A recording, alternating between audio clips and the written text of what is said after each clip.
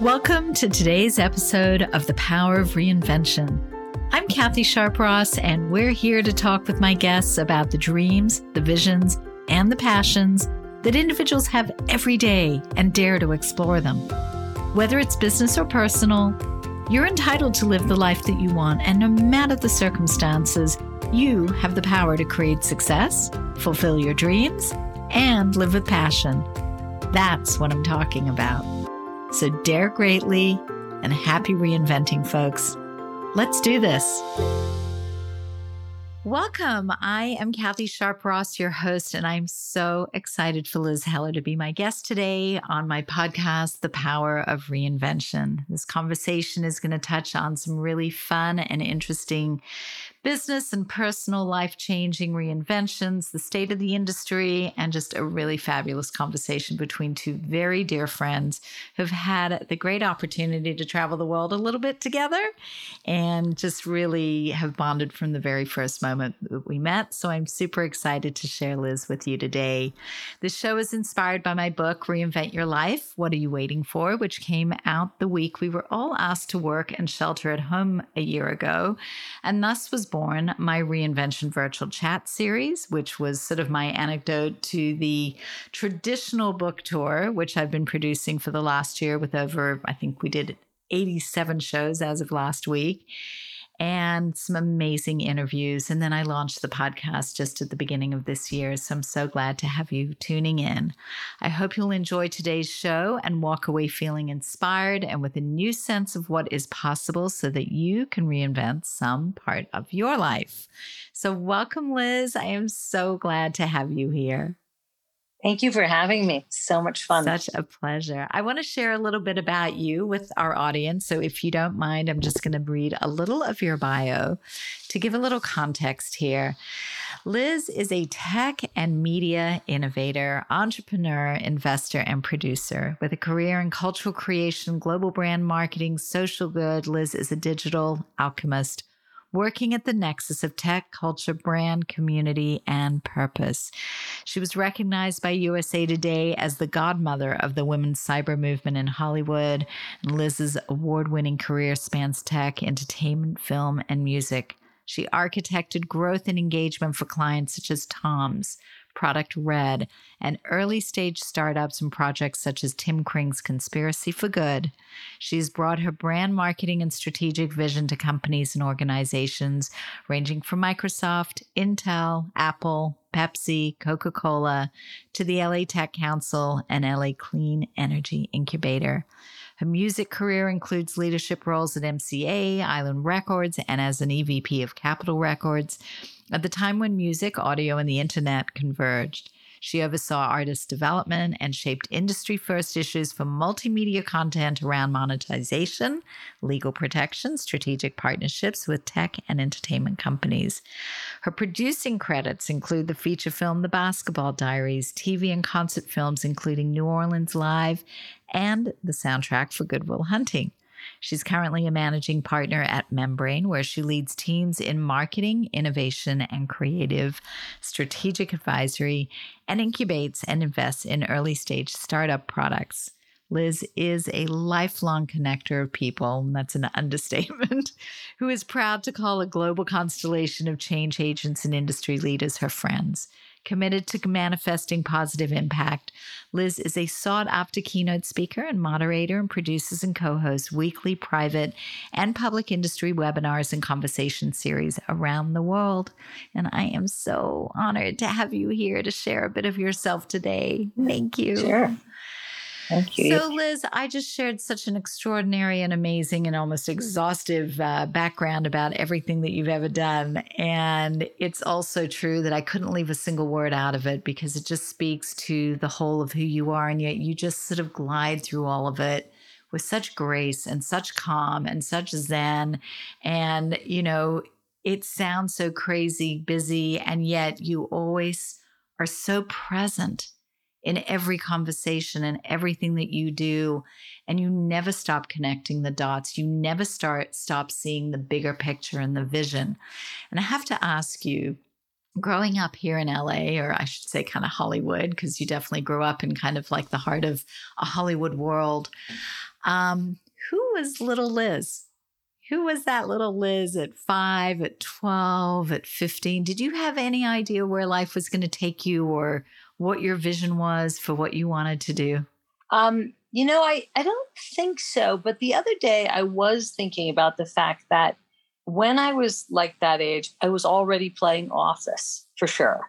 And with my brothers, we had rigged up all kinds of ways to transport messages along strings. And we had like petty cash receipts and we had, ideas for meetings and things like that. So I guess I was always thinking about working and, what would that be like? And then I thought about something yesterday, and I really never talked about this in public recently until yesterday, but I'll bring it up. But my friend and I, after school, we started a company. We were 15 years old. It wasn't a real company, just to be clear. And it was called You'll Be Hearing From Us, Inc. And I love that. I know we had shirts. I mean, we had a whole thing happening. And alongside of whatever horrible sugar snacks we had somehow found in her family's kitchen, because my mother would never let us have any. And so I had wanted to go to girls' school with some of my friends. I also wanted to go to boarding school. And my mother was very concerned about that because she was a very important feminist activist. She wanted me to be socialized alongside men. She didn't want it to be something that was all about sort of, I think, what she perceived of as catty girls in a girls' school. Right. So she talked me out of going to girls' school. And so as a result of that, she said, "What would you like?" And I said, "Well, of course, I want my own telephone." So I had the first princess phone.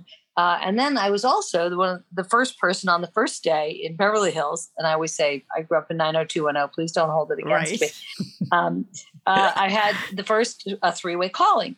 So my friend and I would stage these crazy phone calls between people who really didn't want to hear from each other anymore, or so would create these incredible conversations of insanity, where one person, so we would call the person. So I'd call you, let's say you and your boyfriend just broke up, and we knew it because we were in high school. And the way you got shares in our company was you gave us phone numbers to participate. Oh, and that's so great. And so I'm not really proud of it looking back on it, but it was a lot of fun at the time. We didn't really have any, we didn't mean any harm, but it was more just like mischievous pranking kind of things that you do, cruising by houses, making phony phone calls, when you're like a kid. TPing and we houses. Would call the person. Yeah, exactly. We weren't that bad we all about did that around Beverly Hills for sure. Exactly. But we would call somebody and we'd see if you were home.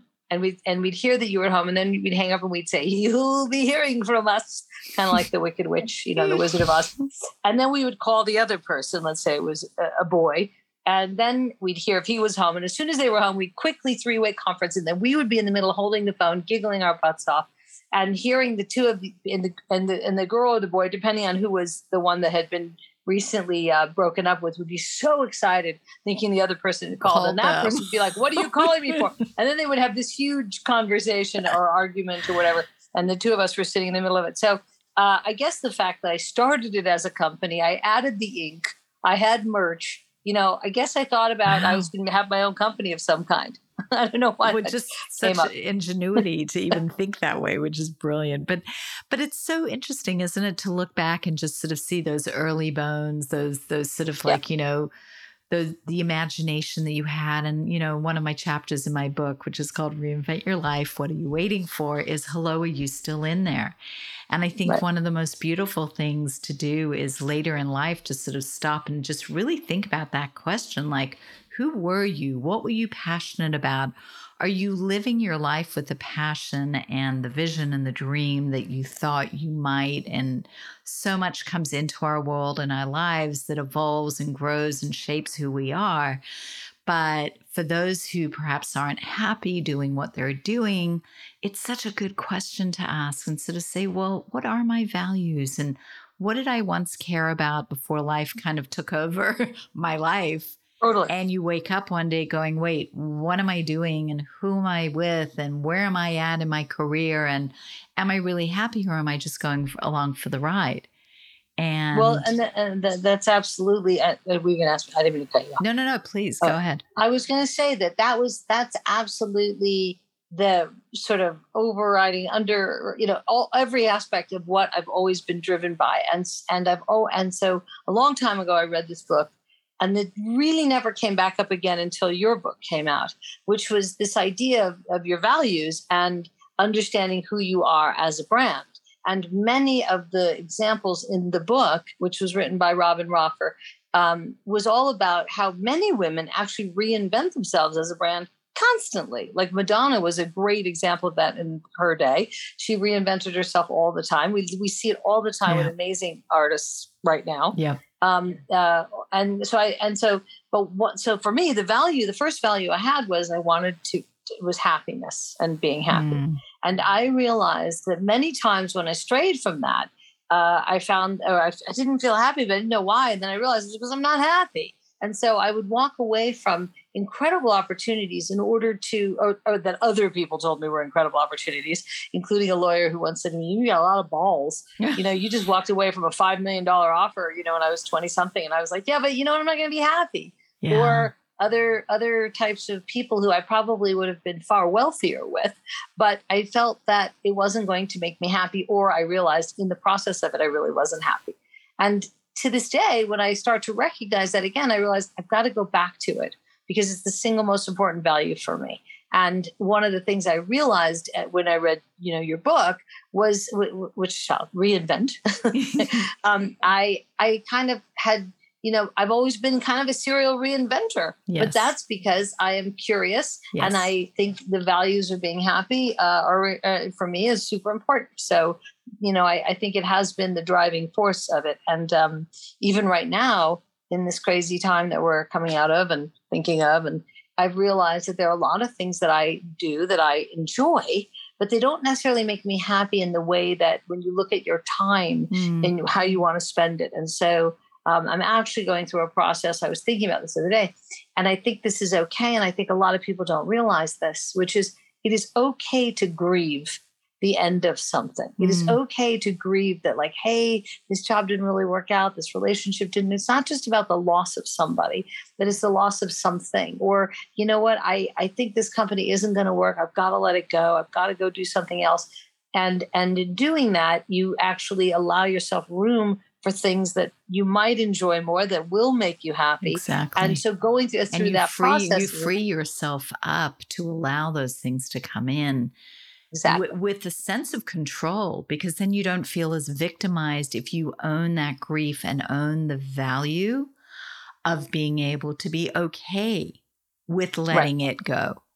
And Absolutely. Owning it and having control is really important to being able to move on and feeling like we have a sense of direction with what we want to do. I love what you just said. That's amazing. Yeah. I think so it's a good thing to also be really kind of, you have to get down deep to really understand it. Like sometimes it doesn't happen right away either. So, it takes a moment to really, whether it's meditating, writing, journaling, thinking, talking to your friends, your board of advisors, your best friends, whatever that is, and listening to it. And then sort of aligning that with like, oh, okay, I get it. And we all have, especially women probably, have trouble saying no. So we get involved in these situations and we mean well, we have great intentions. And to us, it might be one more thing that we're doing, but to somebody else, it's absolutely everything. Then that puts a whole nother layer of pressure on it. So it's really breaking that down, try to figure out like what makes sense and that doesn't mean just walk away tomorrow. You do the right thing, but you recognize where you need to call it, if you will. And look, I just want to go back to something you were saying a moment ago, because I feel like there's so much in identifying and understanding our own personal brand. You were talking about, famous people that we watch in the public eye reinvent their brand over and over again. But this is a conversation that applies to everyone. And you and I have done workshops, and you do it on a regular basis. And, helping people understand how to build their own personal brand and question. I heard such an interesting interview with Jay Shetty that he was doing on his podcast the other day. Love Jay Shetty. Oh, I mean, just such wisdom, and just listening to his voice is just enough to just, put you on another planet. But he was talking about this importance of not only identifying our values, but identifying the feelings that we want to have and the feelings that we want to eliminate. so that when we're trying to sort of assess what's important to us, that we really kind of do that. And I always talk to people about this sort of values and time study, but this notion of how we want to feel, and our self-worth and what we're afraid of, and really understanding the feelings we do want to have in our lives, the feelings we don't want to have, the values that are important to us. And then, I always ask people to do that extra measure and take that, make those columns, and then make a list of everywhere you're actually spending your time. And you'll see that your values and the time are not aligning at all. And that's part of the work. What else in that sort of building out and understanding your personal brand would you advise people take a closer look at? Is there something, some other component to that? I think there's a lot of things. And one of my favorite ones is the way in which you introduce yourself. And, and there's been a couple of different great examples of this, but if you don't introduce yourself the way that you want to be introduced, somebody else will introduce you. And it will very likely be, I should say, not what you want to be introduced as. And so it's important to figure out what it is. And there's a wonderful, I hope it's coming out soon, this book by Clay Hebert, where he talks about there's two things that happen with an introduction. One is that when you meet somebody, you want one of two things to happen. You want somebody to say, that is so interesting. Tell me more, right? Or you want someone to say, you know what? I have a friend, a parent, a kid, somebody who could really utilize what you do. May I refer you? May I connect you? Those are your two main situations. I'm thinking more about personal brand and business maybe than trying to meet a guy, or a partner. No, but that's good. That's very relevant. Yeah. And so what happens, because a lot of times you meet somebody and he talks about this as a very real thing that happened to him with actually, funny enough, a mutual friend of ours. But he started in on, so when I was in third grade, I thought I wanted to be this. And then by then the other person's like, is there someone else I'm supposed to be? Because they're not, able to hear all of that in the middle of, say, a party, right? So, or any situation like that. So what you really want to do is make it so concise that it reflects who you are and get somebody to say one of those two things. And you can alter the words. It's not like you have to use the same ones. You might be in different situations where you want to say something slightly different, but it says the same thing about who you are and what you want them to think about you. So that's one thing. The other thing I think is important in personal brand is to kind of make sure you have time for yourself, right? For your space. And there's a couple of different people that I think have done great work on this. One of them is a guy named Robin Sharma, who talks about this idea. He talks about doing it at 5 a.m, which for me is unfortunately not possible. Not when we go to bed at 1 or 2 in the morning, right? Exactly. I tried for a while, but as soon as I traveled someplace, it was like, that was it. But he talks about spending the first hour that you wake up is broken down into, say, 3 20-minute segments. And the first segment is, and you have some different also ideas like this in your book. So I don't want to say that. There's just these ideas. It's all things, different things work for different people. Definitely. Yeah. And so the idea is this is the first 20 minutes you do something that gets your body going. It is not a workout. You're not trying to do cardio for 20 minutes, but you want to get your body to a place where it is warmed up. That will give you energy throughout the day. That I believe 100%. Yep. And so you want to get yourself to the point of, say, a sweat, but not sweating. You just want to get warmed up. The second 20 minutes, you go after something. And this is really important because it takes something off your mind that becomes a distraction to what you're doing all day long, which is something you need to do. Plan your kid's birthday party, plan a trip, plan some strategy thing that you just haven't been able to spend time on or whatever. And it makes you feel unsatisfied and unhappy and focused during the day. You keep thinking you're going to get to it. Do the most difficult thing first. All those things are true. And so in those 20 minutes, you tackle something, one single thing. You can set a timer or whatever. And in doing that, it also allows you to sort of feel like I took a chunk out of it. And then you can think about accomplishment. And a sense of accomplishment to your day. And so and people are and they also feel great. I'm actually starting to plan something, whatever that thing is that you need to do, and it can be work or personal. But I find it really helps personal. And then the third part of it is that you do 20 minutes where you read or digest or listen to something not intended to be fictional in that sense, but that will benefit you in your career, in your business, in your personal brand of what you want to be thinking and doing, by keeping you either abreast, but mostly ahead of the competition, so that you're at 6 in the morning, whatever time you're doing at 7 in the morning, you're already reading something. Now there are people that have been up earlier than you in another city, but you're already thinking about staying ahead and staying. And I find that for when you think about your personal brand and wanting to be able to answer questions before people sort of ask you them, because you're already ahead, because you know what's happening, by spending that 20 minutes really just benefiting your brain. I mean, it can be a brain optimization thing. It doesn't have to be, And it's so like I think what Jim Quick teaches us all, right? I mean, he's the master of that, and that whole morning routine and setting yourself up for success. Tim's, I was going to say Tim's. Right? Like his mantra for how to spend the early part of your day. I mean, what he does it in an hour, I'm like, wow, if I'm lucky if I get to all of that in a week, but it is brilliant. Yeah. But with Jim's work too, once you start, that's really a habit too. And then it leads you to really thinking, okay, I've got the mindset, I've got the motivation. You know what I mean? And there's, what did I just say? Mindset, motivation, methodology. That's the one where the 20 minutes can really help too. Right. Because a lot of people go, I want to do this, and I'm passionate about it and I'm ready to do it, but I have no idea how to do it. Right. So it's the combination of those three. And then the last one, which I just think is a personal one that my a coach that I once had taught me, which is you put down the 10 things. There are 10 things that you want to do every week. Now, you don't have to do those 10 things every day. But so let's say exercise. You want to do it 5 times a week, right? Now, if you're not doing any exercise, 5 times might be a lot in the beginning. So maybe you start with 3, right? I want to meditate twice. I want to call my mother at least once a week. Because if I call my mother, she'll be so excited. And I'm not scheduling it, but I know it's a priority so that I don't feel bad at the end of the week.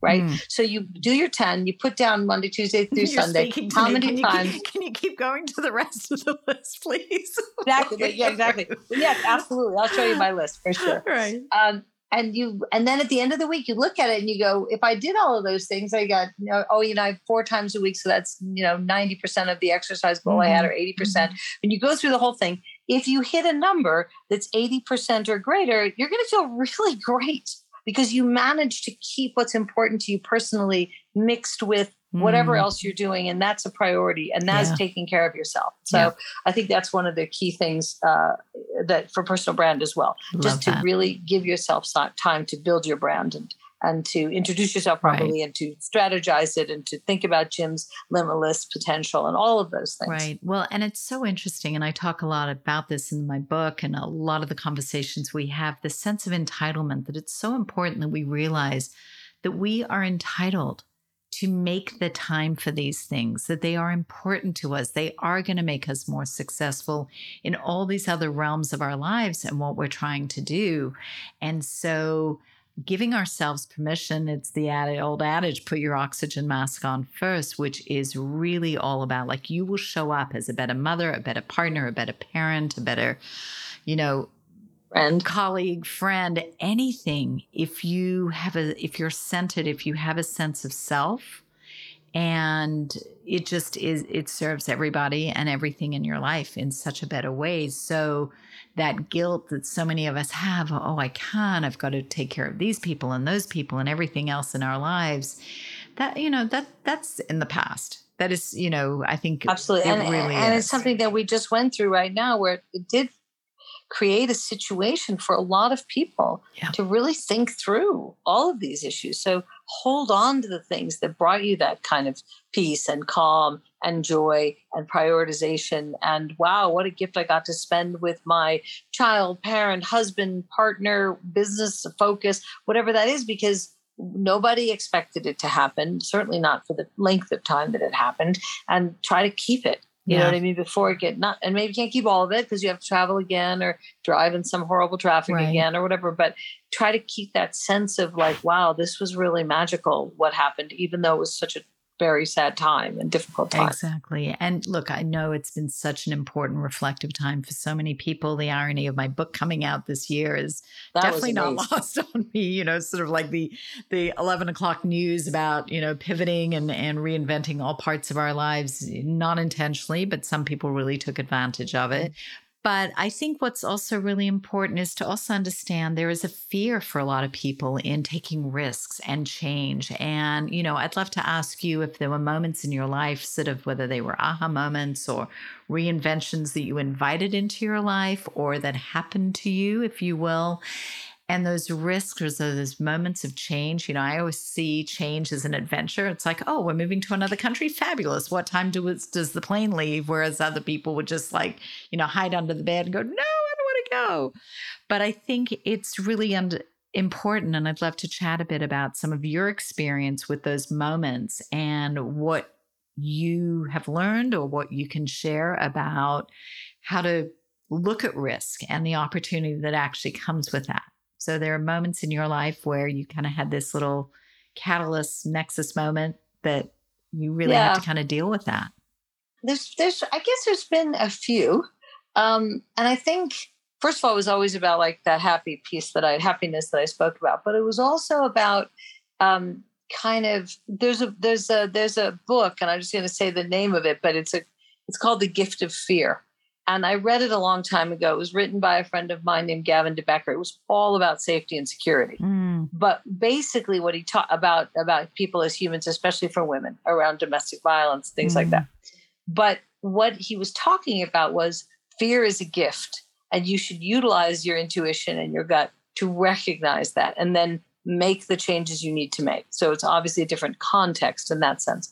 But I've always thought about it in the same way, because you still are using your instinct and your gut. And if you ignore it, then you do that kind of at your own peril. And that's really something that should be more talked about. And I think that I recently interviewed a woman that one I'm introducing you to, Marissa Santosa from Own Your Authority, which was all about this idea of the Gutsy platform or the Gutsy program, which is something that I've just always done, which was, I've taken risks. Some of them were small. Some of them I knew were big. I don't think I've had any regrets, except for sometimes I think it would have been fun to do something that I chose something else from. But I don't feel like sad or angry or regretful in that way.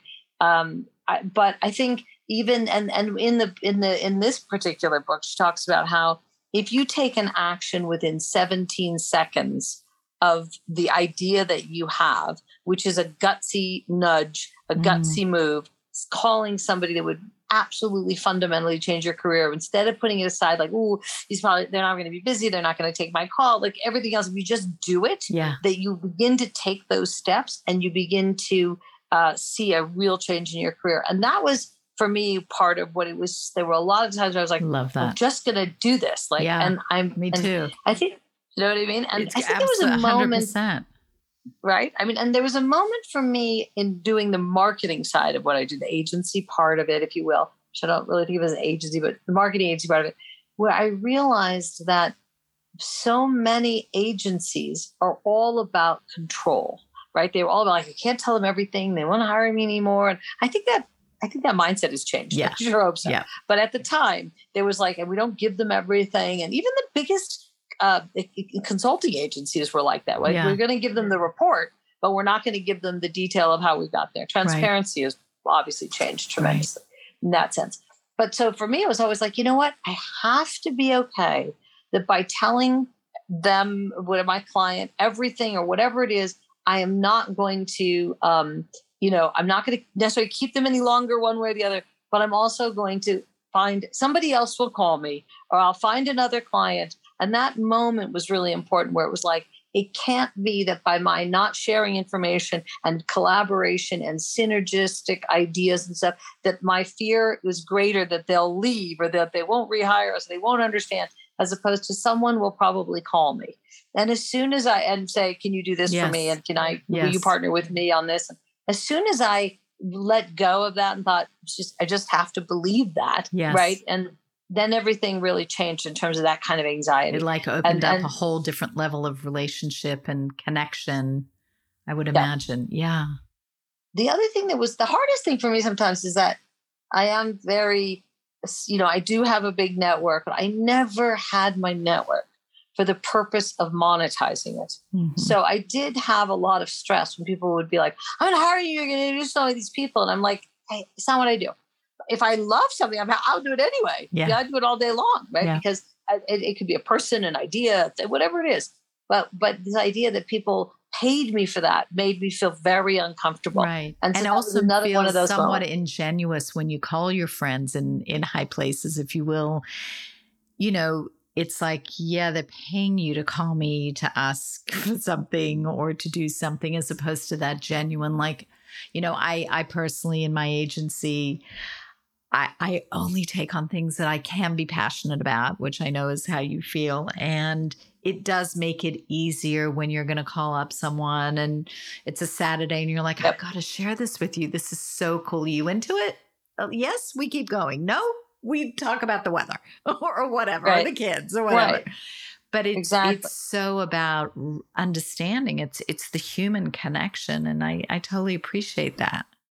I mean, I think it's interesting because we have moved to a place. We have a mutual friend who's absolutely hardcore about it. No, total transparency. Yep. You will pay me this much. I will make 3 introductions for you. It will be up to you to figure those out. And that, and his credibility in this case, or his company's credibility, definitely ebbs and flows with his ability to be like, and I think these will be great introductions for the, say, bigger opportunity to meet the smaller opportunity, if you will. Or it's like, and I admire that. It's just not me, right? Like, I totally admire it. I think it's amazing that they've been able to do that. And I've just always believed that there's room for everybody to do what they do and to be special at it. And that's the other piece of this sort of walking away from, instead of saying, oh, we can do that, we can do that, we can do that, we can do that. It's better to say, you know what, I can do that. Mm-hmm. But Kathy is brilliant at that. And let's have the best. Because if we have the best and we can afford the best and all those issues, but I mean, if we choose to be open-minded and be honest about, Kathy is so much better at that than somebody, then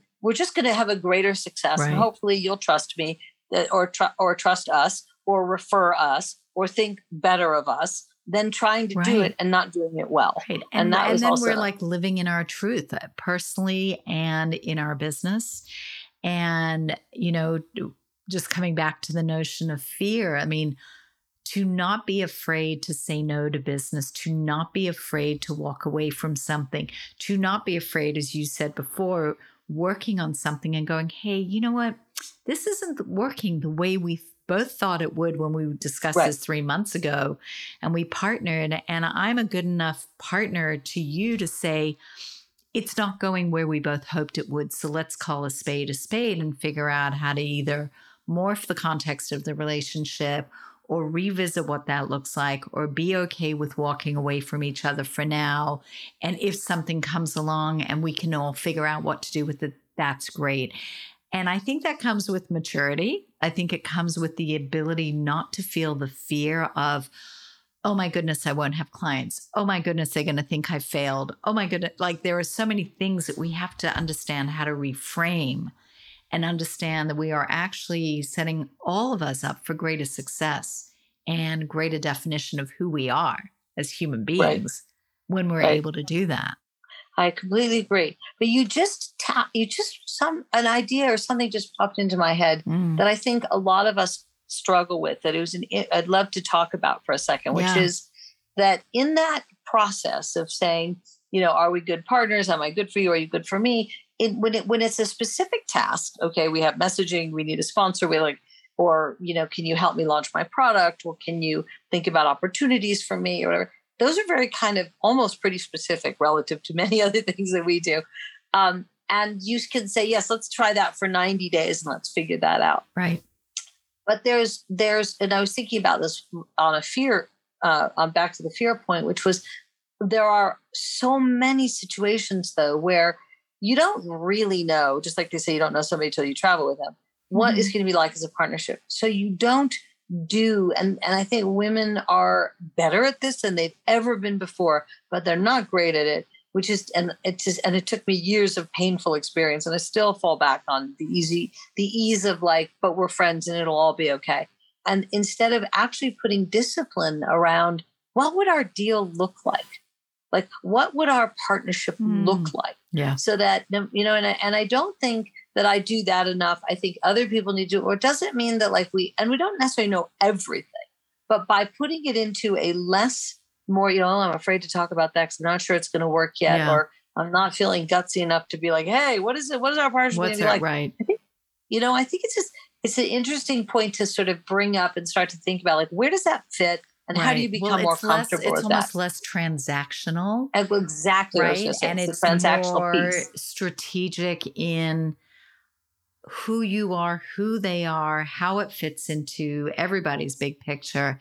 And I love that. I feel like I'm actually having a lot more of those conversations lately with people in Yeah. business than I've ever had before. And when a client comes to you and says, how's this going? And I'm going, well, how do you think it's going? Like, let's have a conversation. I'm not in fear of saying, I don't know if it's working, because if it's not working, you're going to let us go as an agency. Like, I'm not in fear of that. There was a time in my life when I had to Sure. pretend that, 50 plates was No matter what spinning. was happening. Every deal was like at the door and about to happen, because if they didn't hear that, they might kind of be fearful of whether or not we're going to get the job done. And now I'm just like, let me tell you the God's honest truth.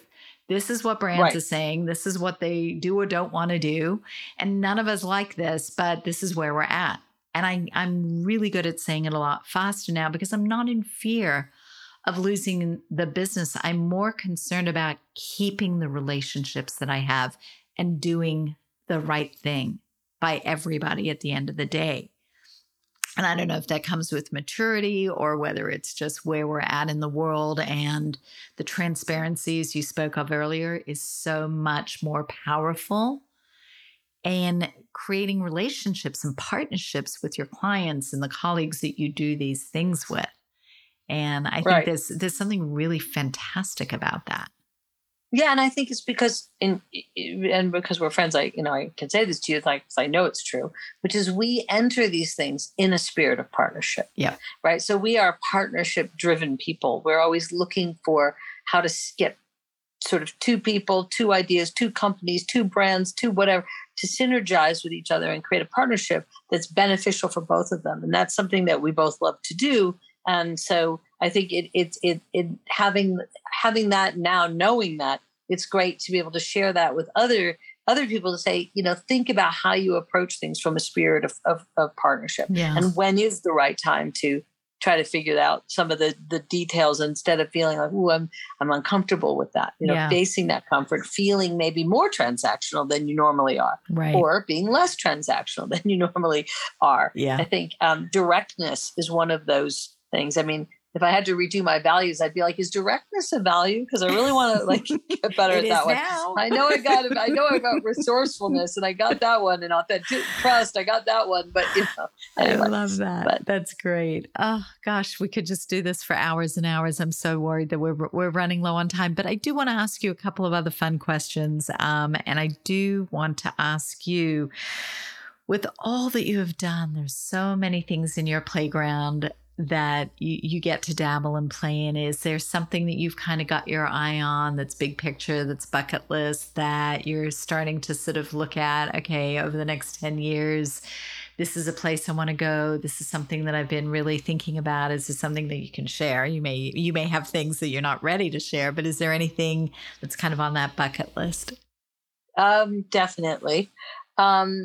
And I think there's been a sense of prioritization and shift, like we were talking about. And that brought me to many years ago.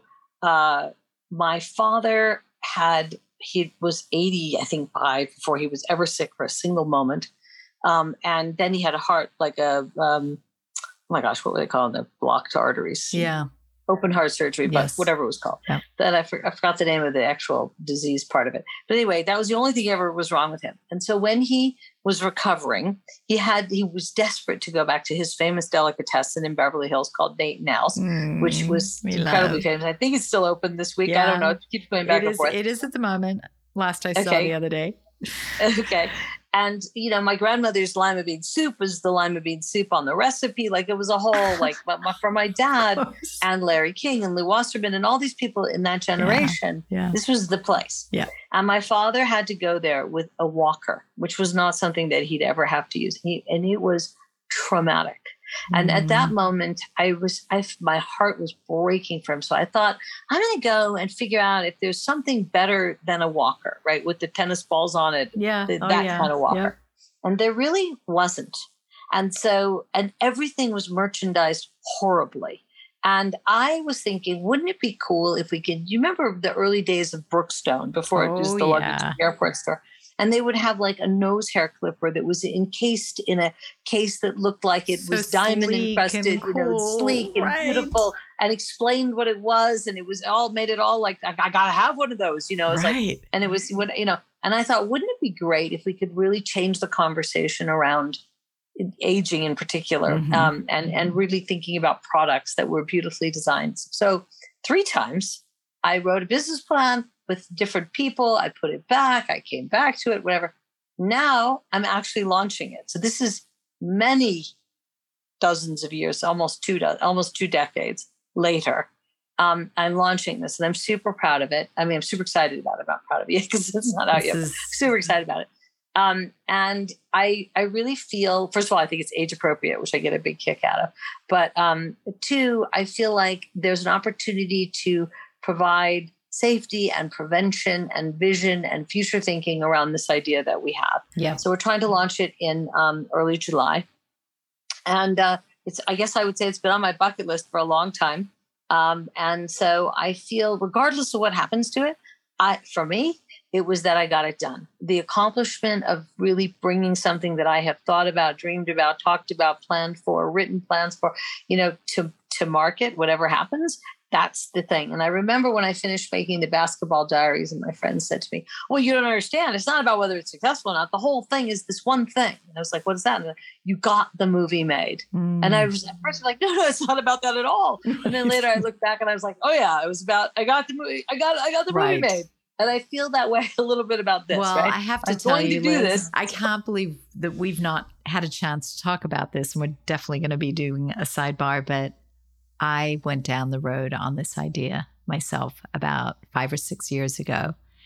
And so we need to brainstorm about this, but because I used to represent, we actually owned, not just represented, we owned a product called Shake Awake, which was a vibrating alarm clock for the deaf and hearing impaired.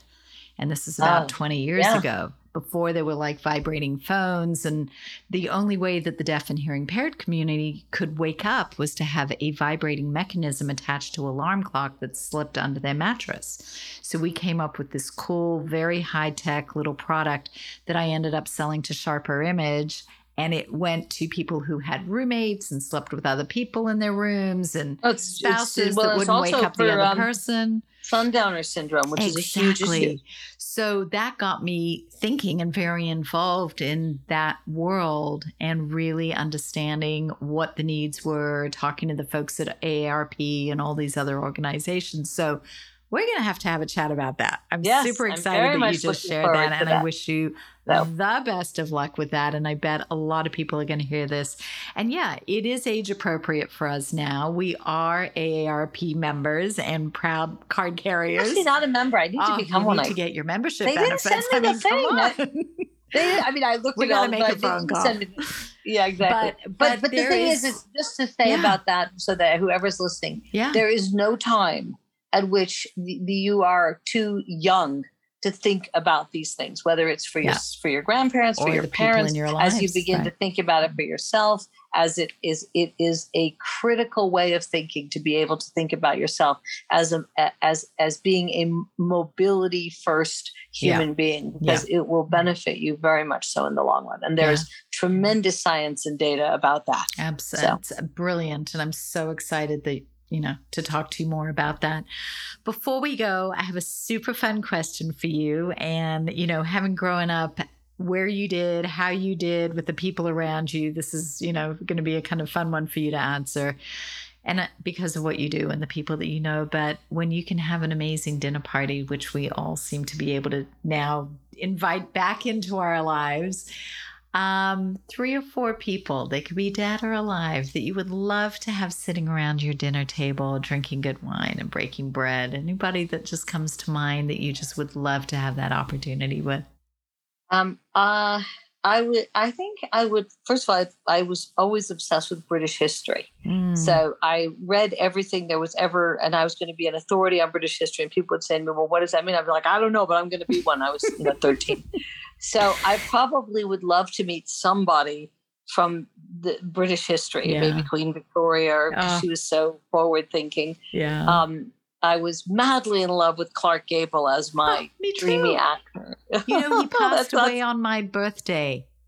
But when I moved to Beverly Hills, we moved into the house next door to his widow. And on Sunset and Roxbury? Yes, he was. I lived literally at 902. Oh they were in the corner house, and I was in the house next door. So, love of my life. My gosh, how did we never know this? Okay, go on. I don't know. We've never. This is great. We have not talked about that, nor have I talked about him in many years. I think I would love to sit next to, some of the change makers that I so admire. One of them is Full Circle, because my mother was an activist for many things, but I'm glad old age rights, which has come full circle. So Maggie Kuhn, who started the Grey Panthers, I would love to talk to her now, as opposed to understanding who she was as a little girl. I would say many of I don't even think I could think of a single woman for sure in terms of the thinking about feminism across the board. But of course, like somebody like Gloria Steinem. The same thing with just other social change makers, so many of them. Well, and I love that you're just touching on that, because I just want to briefly acknowledge both your mom and all that she ever did and what she instilled in you and how you carry that torch and the role that you play as being such an activist and so just involved in such a beacon of light to so many issues that so many people are dealing with. So I'm really glad that you kind of brought it back to that as well. And I would imagine some of the people at that table, would just be really precious. Yeah. Thanks for asking. What a fun question. I know. I'm going to start putting my list together. Maybe I can do like a hologram, HoloLens, whatever, bring everybody back. Exactly. Let's do that. I know the guys that can bring us the holograms, right? I was just going to say, and I know you know them. So look, I just love this conversation. I wouldn't want to leave out my husband, though. I would want him at the table. and me. I need to be there as well. But you're there, of course. Yeah. We'll curate a great dinner together. Oh, definitely. So Liz, I could just, we could do this for hours and hours, and we always will. I thank you so much for being here on my show today, for sharing just a little piece of you. There is just so much more to unpack, and I just encourage anybody who wants to know or understand a little bit more about Liz Heller, please be sure to take a look. She's on LinkedIn. The company that she works with is Membrane. What is that? It doesn't have a membrane, but it's membranellc.com, but it doesn't have a website at the moment. But what it has is signing up to our Magnificent Storm Report, which is all about really fantastic music that's new and discovery. So and we also do them around like CES and other conferences and kind of bigger events and stuff. And so sign up for those if you want. They're fun. They're great. Fantastic. I'm proud of those. So we'll put all of that in the show notes. So if anybody wants to do that, that would be great. And I just want to thank everybody for being here, tuning in today. If you want more information about my book, Reinvent Your Life, what are you waiting for? Or to watch any of the virtual chats that have taken place over the last year, or tune into any of the other podcasts that we've done since January, please just go to the reinventionexchange.com, and you will have a source there for everything and lots of blogs and other great links to other organizations and companies and people that can inspire you in different ways to reinvent any part of your life. If you want to know more about my agency, the Sharp Alliance, just go to sharpalliance.com. Thank you for being here. Have a beautiful rest of the day. Fantastic. Oh, well, thank you. Have a beautiful day, everybody, and happy reinventing. And thank you, Liz. Thank you. Thank you, everyone, for listening. Okay. Bye-bye. Bye. Thanks for listening to The Power of Reinvention. If you enjoyed this episode, please head over to iTunes to subscribe, rate, and review the show. Wouldn't mind a 5-star review. It would be greatly appreciated. Also, be sure to visit thereinventionexchange.com to share your reinvention stories, suggest a guest, join the newsletter mailing list, get access to my book, which is called Reinvent Your Life, What Are You Waiting For?, and discover fantastic bonus content with my blogs, and listen in to the Reinvention Virtual Chat series. Don't forget to join me next week for another episode. Please share with a friend, and thank you for listening. Happy reinventing.